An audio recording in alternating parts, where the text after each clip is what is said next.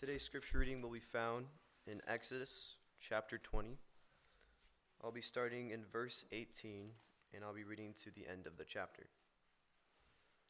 In your pew Bibles in front of you, they'll be on page 61. Again, that's Exodus chapter 20, starting at verse 18. Now when all the people saw the thunder and the flashes of lightning and the sound of the trumpet and the mountain smoking, the people were afraid and trembled. They stood far off and said to Moses, "You speak to us, and we will listen, but do not let God speak to us, lest we die." Moses said to the people, "Do not fear, for God has come to test you, that the fear of him may be before you, that you may not sin." The people stood far off while Moses drew near to the thick darkness where God was. And the Lord said to Moses, "Thus you shall say to the people of Israel, you have seen for yourselves that I have talked with you from heaven. You shall not make gods of silver to be with me, nor shall you make for yourselves gods of gold. An altar of earth you shall make for me, and sacrifice on it your burnt offerings and your peace offerings, your sheep and your oxen, in every place where I cause my name to be remembered. I will come to you and bless you. If you make me an altar of stone, you shall not build it of hewn stones, for if you wield your tool on it, you profane it. And you shall not go up the steps of my altar, that your nakedness be not exposed on it." This is the word of the Lord.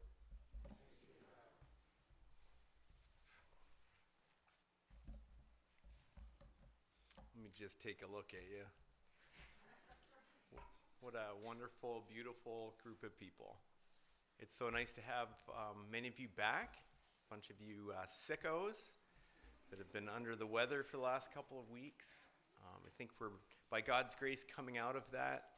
I look out and I see so many servants, especially those of you who have served so well, the families over the last month or so that have lost loved ones. Think of your service to Sharon, to the Whiteman family, to the Losi family, and then yesterday to the Miller and the Miracle family. These beautiful flowers here are just a reminder to us, a gift of the family to us, so that we might remember and honor our friend David Miller, who has now gone on to glory ahead of us. And just great. I'm so thankful to be your pastor and for your love for the Lord and your example to me and to each other. Well, on this cold January morning, we've traipsed through the snow and the ice to come to this place to sing of the goodness of God and to study his law. And I bet you didn't know that there's a relationship between snow and law. Psalm 147 verses 15 to 20 says this about the Lord. He sends out his command to the earth. His word runs swiftly. He gives snow like wool. He scatters frost like ashes. He hurls down his crystals of ice like crumbs. Who can stand before his cold? He sends out his word and melts them. He makes his wind blow and the waters flow. He declares his word to Jacob, his statutes and rules to Israel. He has not dealt thus with any other nation. They do not know his rules. Praise the Lord. Praise the Lord. Do you see the connection there between snow and the law? Both snow and the law are things that are given by the strong command of God. His word goes forth swiftly and effectively and results in the revelation of both the weather and of his will. I don't know how you feel about snow. I happen to love it. And that's not just because I was born in Canada. You know, it's not like Justin Trudeau has a gun to my head saying, "You got to say that you love snow." Because he doesn't have a gun. It's not like he's got like a paper straw to my throat saying, "You got to love snow." I genuinely love snow. honestly, when I wake up and I see that overnight the storehouses of snow have just been opened up, it really thrills my heart. How do you feel about the law? If you're like most people, you probably have a fairly negative view, if I'm guessing. Statutes and laws, they don't quite hit like flakes and crystals. But the ultimate verse in Psalm 147 highlights the very rare and special privilege for the people of God to be given the law of God. What an incredible thing. It says he's not dealt this way with any other people. They don't know his laws. You do. And so praise the Lord. When David contemplates the law of God, he's like a kid at the bay window of his house at 7 a.m. on what is most assuredly going to be a snow day. That's how David feels about the law of God. And delighting in the law of God doesn't mean it's easy. Just like the snow is beautiful, but it's also backbreaking. And I need to confess to you that as we come to this section of Exodus, a section that's very dense and difficult, I have a lot of fear and trepidation. Okay, for the last few months, I've been anticipating this. Actually, for the last year, I've been anticipating this portion of Scripture.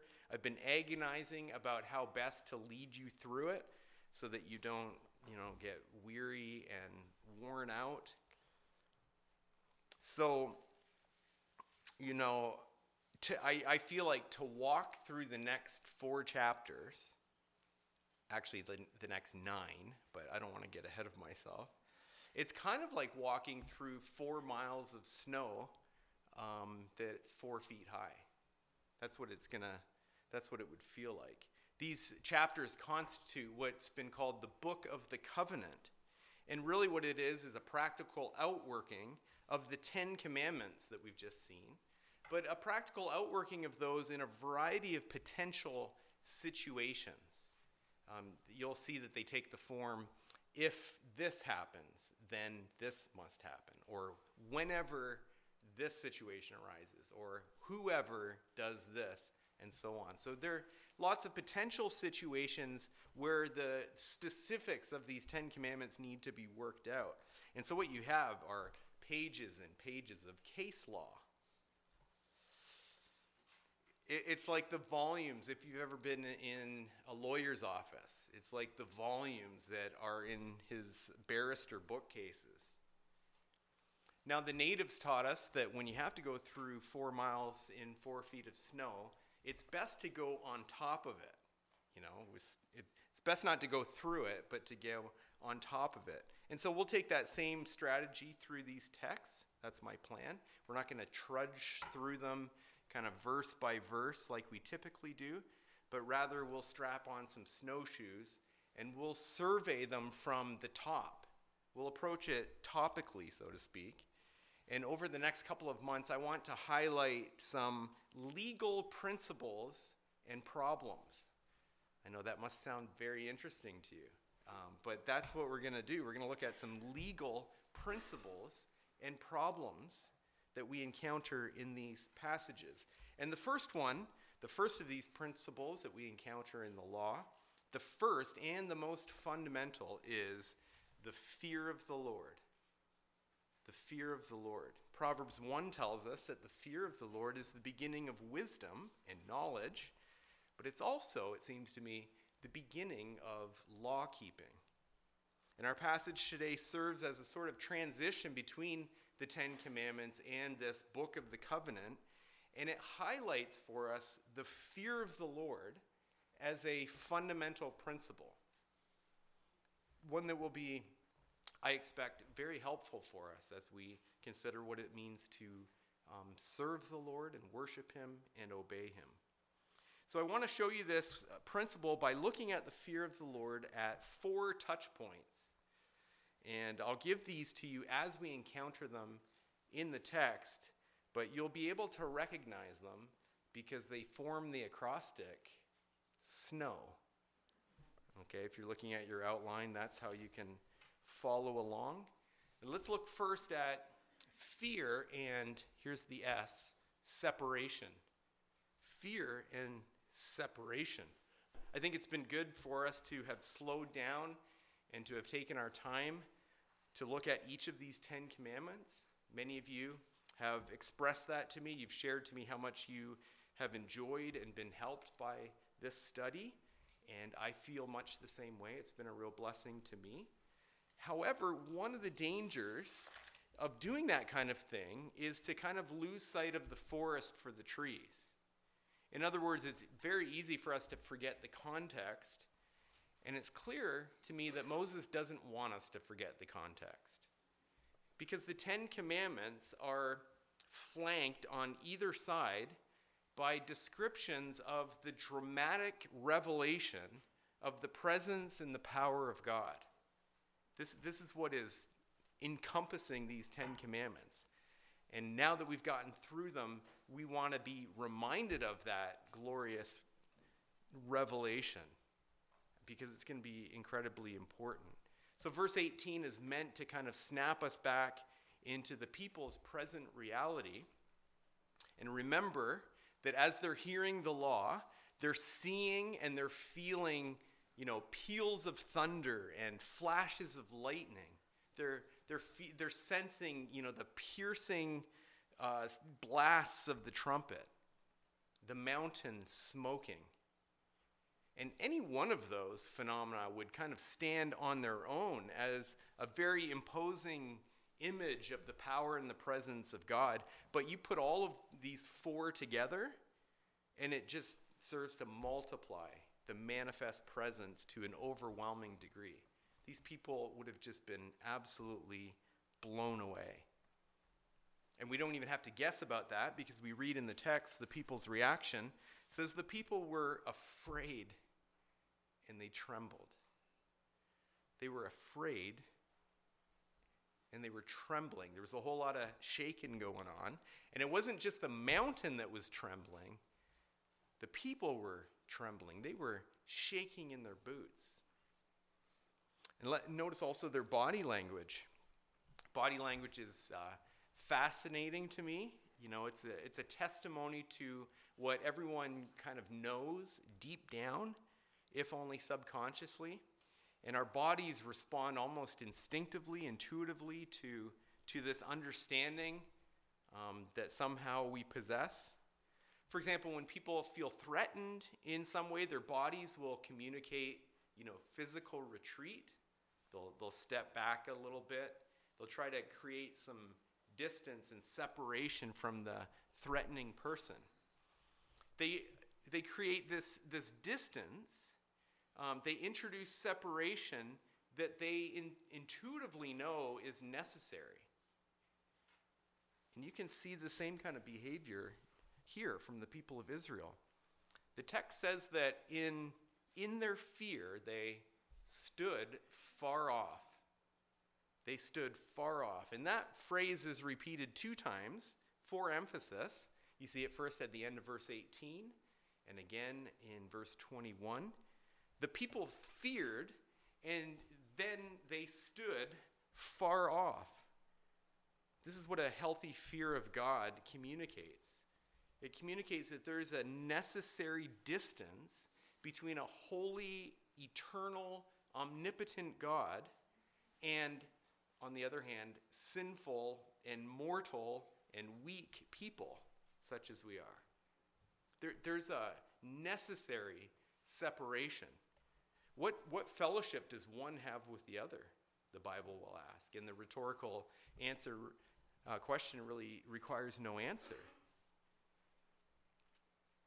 In my opinion, their fear and their standing far off is not a sign of the people's misunderstanding. I think it's a sign of their instinctive understanding of what's going on here. And furthermore, I think it's totally in keeping with God's understanding, even with God's instruction.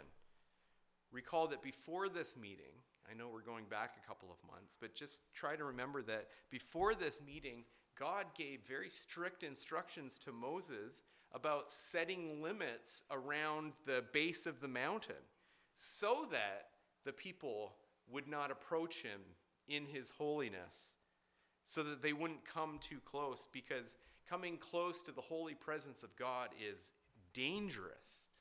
It's even critical. It would be deadly for them if they were to come too close. And so Moses, you'll recall, had to unroll like a huge orange snow fence around the base of the mountain just to keep people away. But even with that in place, the people are backing away and standing far off because of this fear of the Lord. And this fear of God recognizes that there is a natural separation, a necessary separation between a holy God and a sinful people.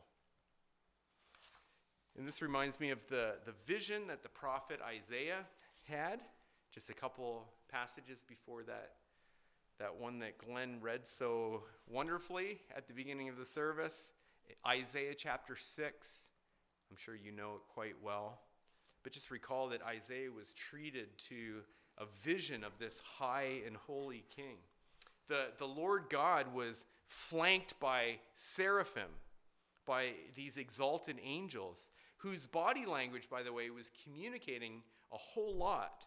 Okay, they were 6-winged angels, and with 2 they were flying, and 2 more wings covered their face, and another 2 covered their feet. No one, not even an exalted angel, can look upon the living God and live. And then in antiphonal praise, the angels sang out, "Holy, holy, holy." They cried out and sang holy. And that word holy, of course, shouldn't be reduced to the idea of separateness. As Don Carson once said, it's not like they're singing, separate, separate, separate. It shouldn't be reduced to that, but can we at least say that that is certainly a central element to holiness? And what was Isaiah's reaction as he saw something of the glory of God while the foundations of that temple just kind of shook and the house was filled with smoke? Isaiah declared, "Woe is me, for I'm a man of unclean lips." I'm lost. I have unclean lips, and I dwell among a people of unclean lips. Woe is me, for I have seen the King, the Lord of hosts. That is a dangerous vision. And both Isaiah and Israel teach us something of the fear of the Lord and how that fear of the Lord involves necessarily separation. That leads us to our next point. Fear and the need for a mediator. Fear and the need for a mediator. Now, separation solves a certain situation, okay? So it creates distance that's necessary between a holy God and a sinful people, but it also creates a problem. And the problem is that we desperately need this holy God. If we're ever going to be saved, we're going to need to experience in a profound way his presence and his power. His words are the words of eternal life. And if we stay separated, then that just means that we remain lost and undone. Woe is us. We can't stay separate, and yet we can't approach, and so you wonder whatever can be done. Well, here's the short answer. We need a mediator. We need a mediator. If only there was someone that could stand in between God and man. Someone who would be able to approach the Lord in thick darkness. And one thing's for certain, if there ever is going to be such a man, he's going to need to be the man of God's own choosing. This isn't someone that we can put forward. This is going to have to be God's man. And by verse 19, you can tell Israel is already understanding the need for a mediator. And so they say to Moses, "You speak to us, and we will listen, but don't let God speak to us, lest we die." And that's more than just a mere suggestion. The inspired author to the Hebrews tells us that the hearers begged Moses. They begged him that no further messages be spoken to them. They couldn't even bear it. The people understood that they couldn't listen to the thunderous voice of this holy God and live. And so they asked that Moses mediate. They say, "Moses, you speak to us." And obviously that implies, right, that God will first have to communicate to him his will to Moses. But then Moses would pass it along to the people, and that they could handle. What the people are definitely not asking for is to hear the words of a mere man. They're not interested in Moses telling them his own ideas or impose his own demands. No, they understand that they need the word of God, but they can't handle the word of God. They need a mediator to deliver it. So along with this demand, the people also indicate their full intention to obey. They say to Moses, "You speak to us what you hear from God, and we will listen." It'll be interesting, I think, for us to kind of track this and see if they make good on their commitment to obey everything that God tells them through Moses. We'll want to keep track of that. But it's at least clear that that is their intention. They say, "We will obey." Moses agrees, and so we read in verse 21 that the people stood far off while Moses drew near to the thick darkness where God was. What do you think of that plan? I think it's probably first helpful to recognize that this is not ultimately their plan. Moses, as a mediator, has always been God's plan. And I think what the Lord is doing here is he's drawing this plan out of the people so that they would truly own it. And make no mistake, this is God's intention all along. If you just even take a peek back in the previous chapter, Exodus 19, verse 9, the Lord says to Moses, "Behold, I am coming to you in a thick cloud." You could ask why. "That the people may hear when I speak to you, and may also believe you forever." So you understand that a major part of this exercise was for God to authenticate Moses, his man. This is God demonstrating Moses' authority as his messenger and his mediator in the eyes of the people. But it'll be interesting to track Moses, too, through these chapters and wonder how he's going to do as a mediator. And sorry for the spoiler here, but we're going to discover that Moses is not the mediator that we need. Given the gulf that separates us from a holy God, at the end of the day, Moses himself is just a mere man. He himself is a sinner. We're going to see that he's an angry person. He himself needs a mediator. And if we track this story even further, we discover the wonderful news that God gives us the mediator that we so desperately need. There is one mediator between God and man. It's the man, Christ Jesus. He's the final name under heaven given among men whereby we must be saved. He's the final word that is spoken by the Father. He is the Word who was made flesh, who took on that flesh and dwelt among us. And what's more, Jesus is the one who, while we stood far off, Jesus is the one who climbed that mountain and who drew near to the thick darkness where God was. The thick darkness that signaled real separation, the darkness that indicated that the wrath of God was coming against sin. Except it wasn't coming against me for my sin. It was coming against the Son because of my sin. And so we sing, who else can rescue me from my failing?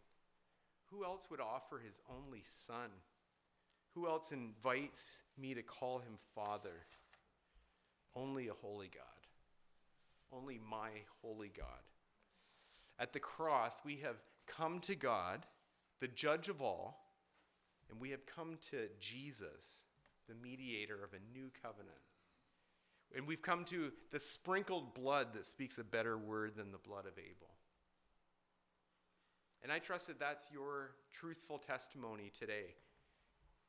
I pray that you can be able to say that you have been reconciled to that holy God through faith in his Son, the one mediator that stands available to you between man and God.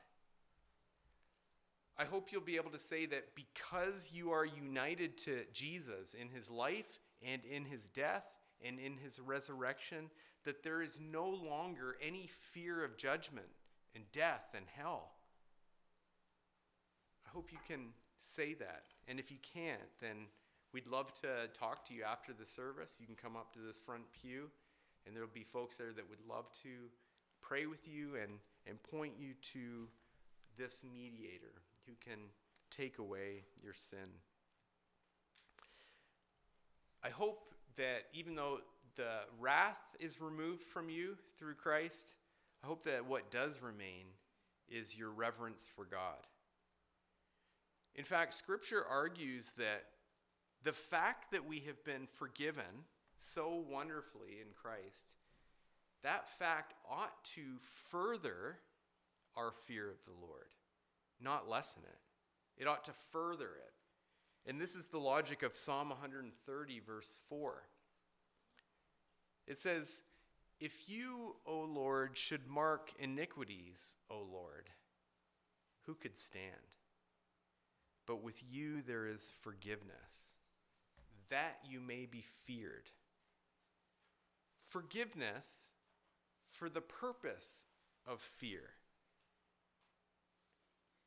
That doesn't sound quite right to us. It's right that we would fear the Lord because he is holy and righteous and because he's our judge. Indeed, the Bible says it is a fearful thing to fall into the hands of a living God.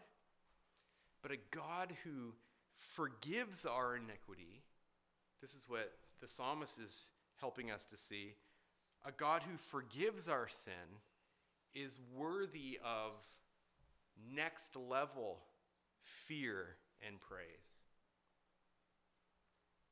We can totally relate, I think, to Micah's marveling. He's lost in wonder, love, and praise when he says, who is a God like you, pardoning iniquity and passing over transgressions for the remnant of his inheritance? He does not retain his anger forever because he delights in steadfast love. Saints, behold your God. He's a God who forgives your sin, forgives so that you might fear him all the more. And this forgiveness-fueled fear leads us nicely, I think, into the third thing that we want to see, which is fear and obedience. Fear and obedience. It's important, I think, to understand the relationship between fear and obedience. And if you don't quite know what this relationship is all about, a little trip to Walmart will help. Okay? So you'll see a kid, most likely you'll see this any given day. You'll see a kid pitching a fit, screaming like a little hellion. And then you'll hear his mom, just pleading with him to stop. You'll hear her counting to 3, but slowing way down at 2.5 and giving every little integer between. And on it goes, You wonder why the willful and the persistent disobedience. And the answer is quite simple. that kid has absolutely no fear of his mother. Her voice is plaintive, her threats are idle, and the kid knows that better than anybody. No fear. And something similar happens if you were to convince yourself that there's no God, or if there is, then he's just kind of far off, unconcerned, or maybe he's soft and cuddly, a lot like Santa Claus, a lot like a mom who's a pushover. That's what we like to imagine that God is like. And the great pastor and author A.W. Tozer once said, "When men no longer fear God, they transgress his law without hesitation. The fear of consequences is no deterrent," Tozer says, "when the fear of God is gone." And that's really the story of the book of Judges. That book, you may recall, is a disaster. It's an unmitigated disaster. The people's situation just goes from bad to worse. Their sin spirals out of control. And the repeated explanation, the repeated refrain really serves as the explanation, which is there's no fear of God before these people's eyes. And so they just did what was right in their own eyes. No fear of God. And that's the story of the United States in the year 2024. It's no secret. We scratch our heads and, sometimes we wonder why, but really there's no big mystery why our culture is circling the toilet bowl. It's because there's no fear of the Lord whatsoever. But this must not be the case for the people of the Lord. They must learn a holy reverence and awe of him. And the Lord has taken it upon himself to teach his people. Listen to Moses' explanation in verse 20. Moses says, "Do not fear, for God has come to test you, that the fear of him might be before you, that," here's a further purpose, "that you may not sin." In other words, it's one of God's purposes in this terrifying display of his presence and his power. That wasn't just to authenticate Moses as his messenger and as the people's mediator. It was for that purpose too. But it was also designed to teach the people the fear of the Lord. And then it was designed for the further purpose that they would not sin against him, so that they would keep all of these commandments that he is speaking. It's fear for the purpose of obedience.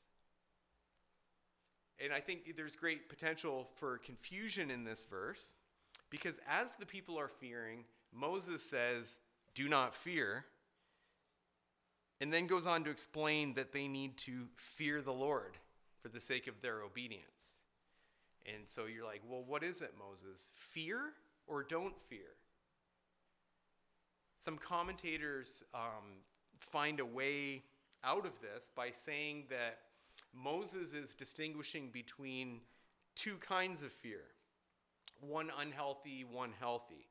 So they distinguish between being afraid of God, which ostensibly is not good, and having a fear of the Lord, which is good and healthy.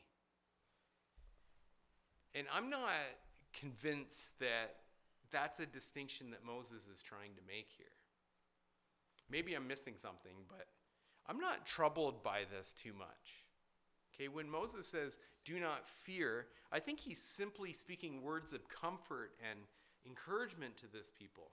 I think he's speaking words of grace. The same kind of grace that taught my heart to fear. The grace that taught my heart to fear, and then that same grace, my fears relieved. There's no real contradiction there.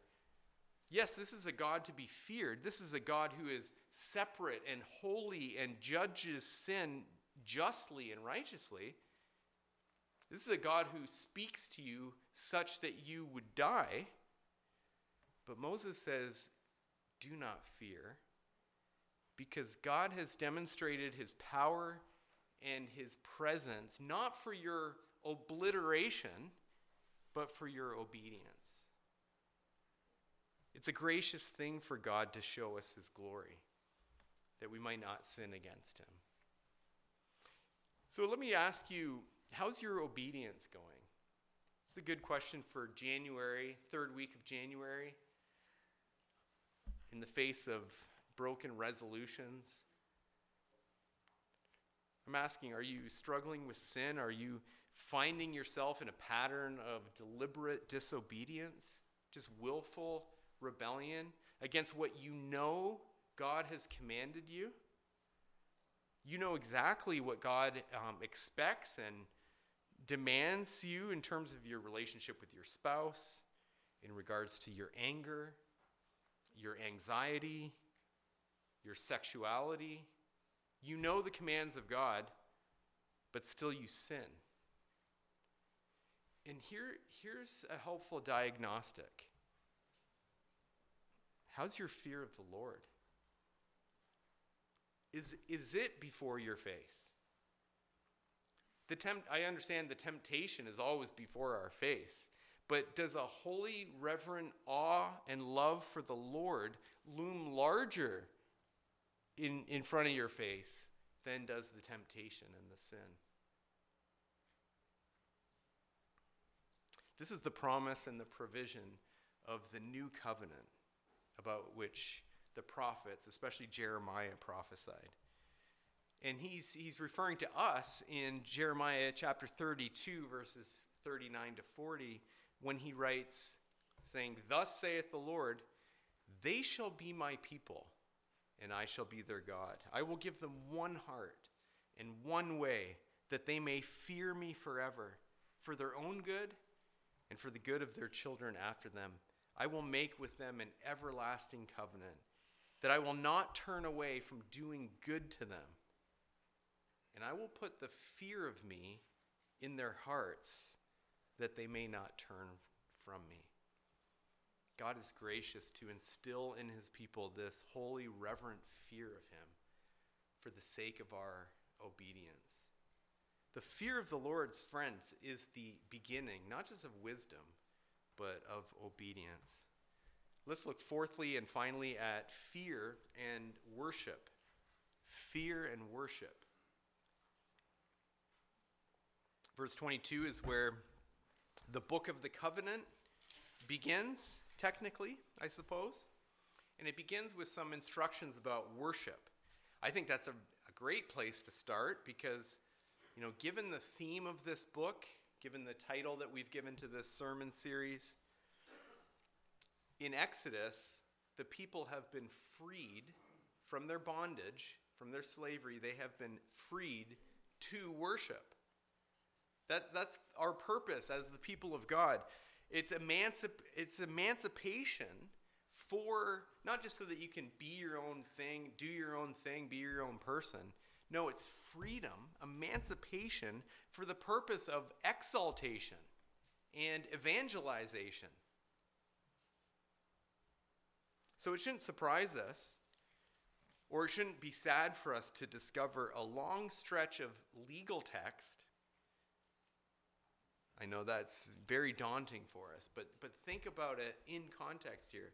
Why is that surprising? Why is that sad for us to discover all of these rules where the Lord is describing in precise detail how we might rightly respond to the fact that he has freed us and he's made us his people, and our only appropriate response to that is full obedience, service, and worship.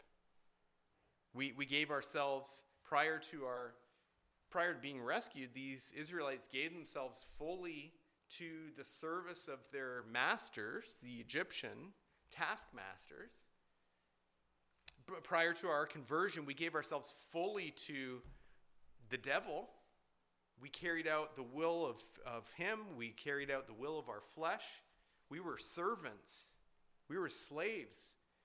The only appropriate response for being rescued from all of that is to be under the the good mastery of God and to give ourselves fully in obedience and worship to him. Of course, this is a God who comes in thick clouds and darkness. This is a God who thunders from a mountain. This is not a God, the point is, into whose presence you just waltz. This is not a come as you are kind of a God, however you feel comfortable or however you imagine. This is not that kind of a God. Even in worship, God's not like, well, their heart is fine. Their intention is to worship me, so who cares about the details? No, consider the God who is demanding this worship. He gives these rules to us graciously for our protection. And the first and most fundamental thing we should know when it comes to worship is that we must worship only him. He is worthy of our exclusive worship because he exclusively is the God who has rescued us. And he exclusively is the God who has spoken to us. And so the Lord prefaces his instructions to the people of Israel in this way. Look at verse 22. He says, "You've seen for yourselves that I've talked to you from heaven." And that reminder, I think, is to put the fear of the Lord back before their eyes one more time. But I think there's even more that can be made of this. And listen to what Moses says to the people in Deuteronomy chapter 4, reflecting on this momentous event. There, Moses says, "For ask now of the days that are past, which were before you, since the day that God created man on earth, and ask from one end of heaven to the other, whether such a great thing as this has ever happened or has ever even been heard of. Did any people ever hear the voice of a God speaking out of the midst of the fire as you have heard and live?" That's unthinkable. Has any other God ever attempted to go and take a nation for himself from the midst of another nation by trials, by signs, by wonders, and by war, by a mighty hand and an outstretched arm, and by great deeds of terror, all of which the Lord your God did for you in Egypt before your eyes? Any other God do anything like that?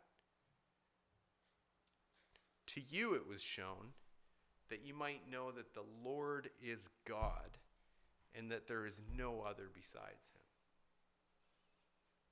What other God? Who else? There's no other God. There's no one else. And so come and behold him, the one and the only. Cry out, sing holy, forever a holy God. Come and worship a holy God and worship him alone. And so here comes naturally in verse 23 a repetition of the first commands. You're to have no other gods before you, no graven images. Don't form for yourself any gods of silver, gods of gold. Who are these gods? What have they done for you? There's one true God, and he alone has rescued you and revealed himself to you. And a fundamental part of your worship is going to be offering offerings and sacrifices wherever and whenever God makes his name to be remembered because of his great acts and his gracious deeds towards the children of man. It's going to be appropriate, it's going to even be necessary for those people to respond by offering sacrifices to the Lord. Sacrifices of thanksgiving, for atonement, sacrifices of remembrance for all of the great things that God has done, and for all of the great things that God has promised to do.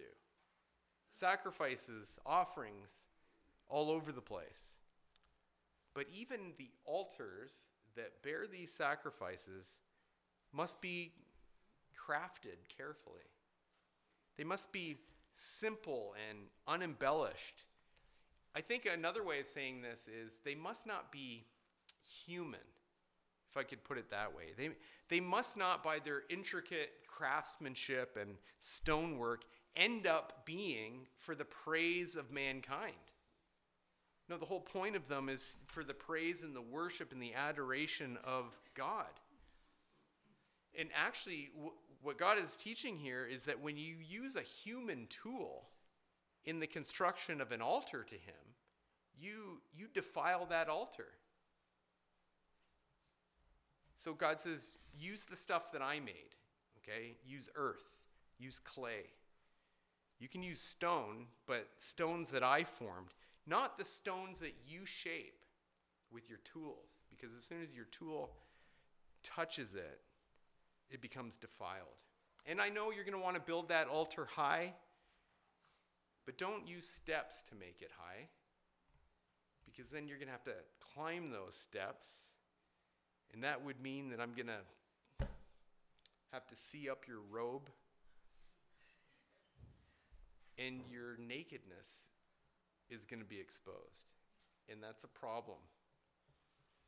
Ever since Genesis 3, nakedness before God has been a problem.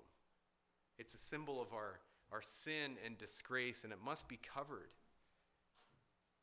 And ever since the garden, the Lord God has taken it upon himself to cover our sin and to cover over our disgrace. He does that first with the skin of an animal, and he does this finally and fully by clothing us in the righteous garments of his Son, our Savior, the Lord Jesus Christ. And for that great work of redemption, he is a God to be feared. Brothers and sisters, let us fear the Lord. And may that fear lead us to obedience, wholehearted devotion, and service. May that fear lead us to worship the one true and living God. Amen? Amen.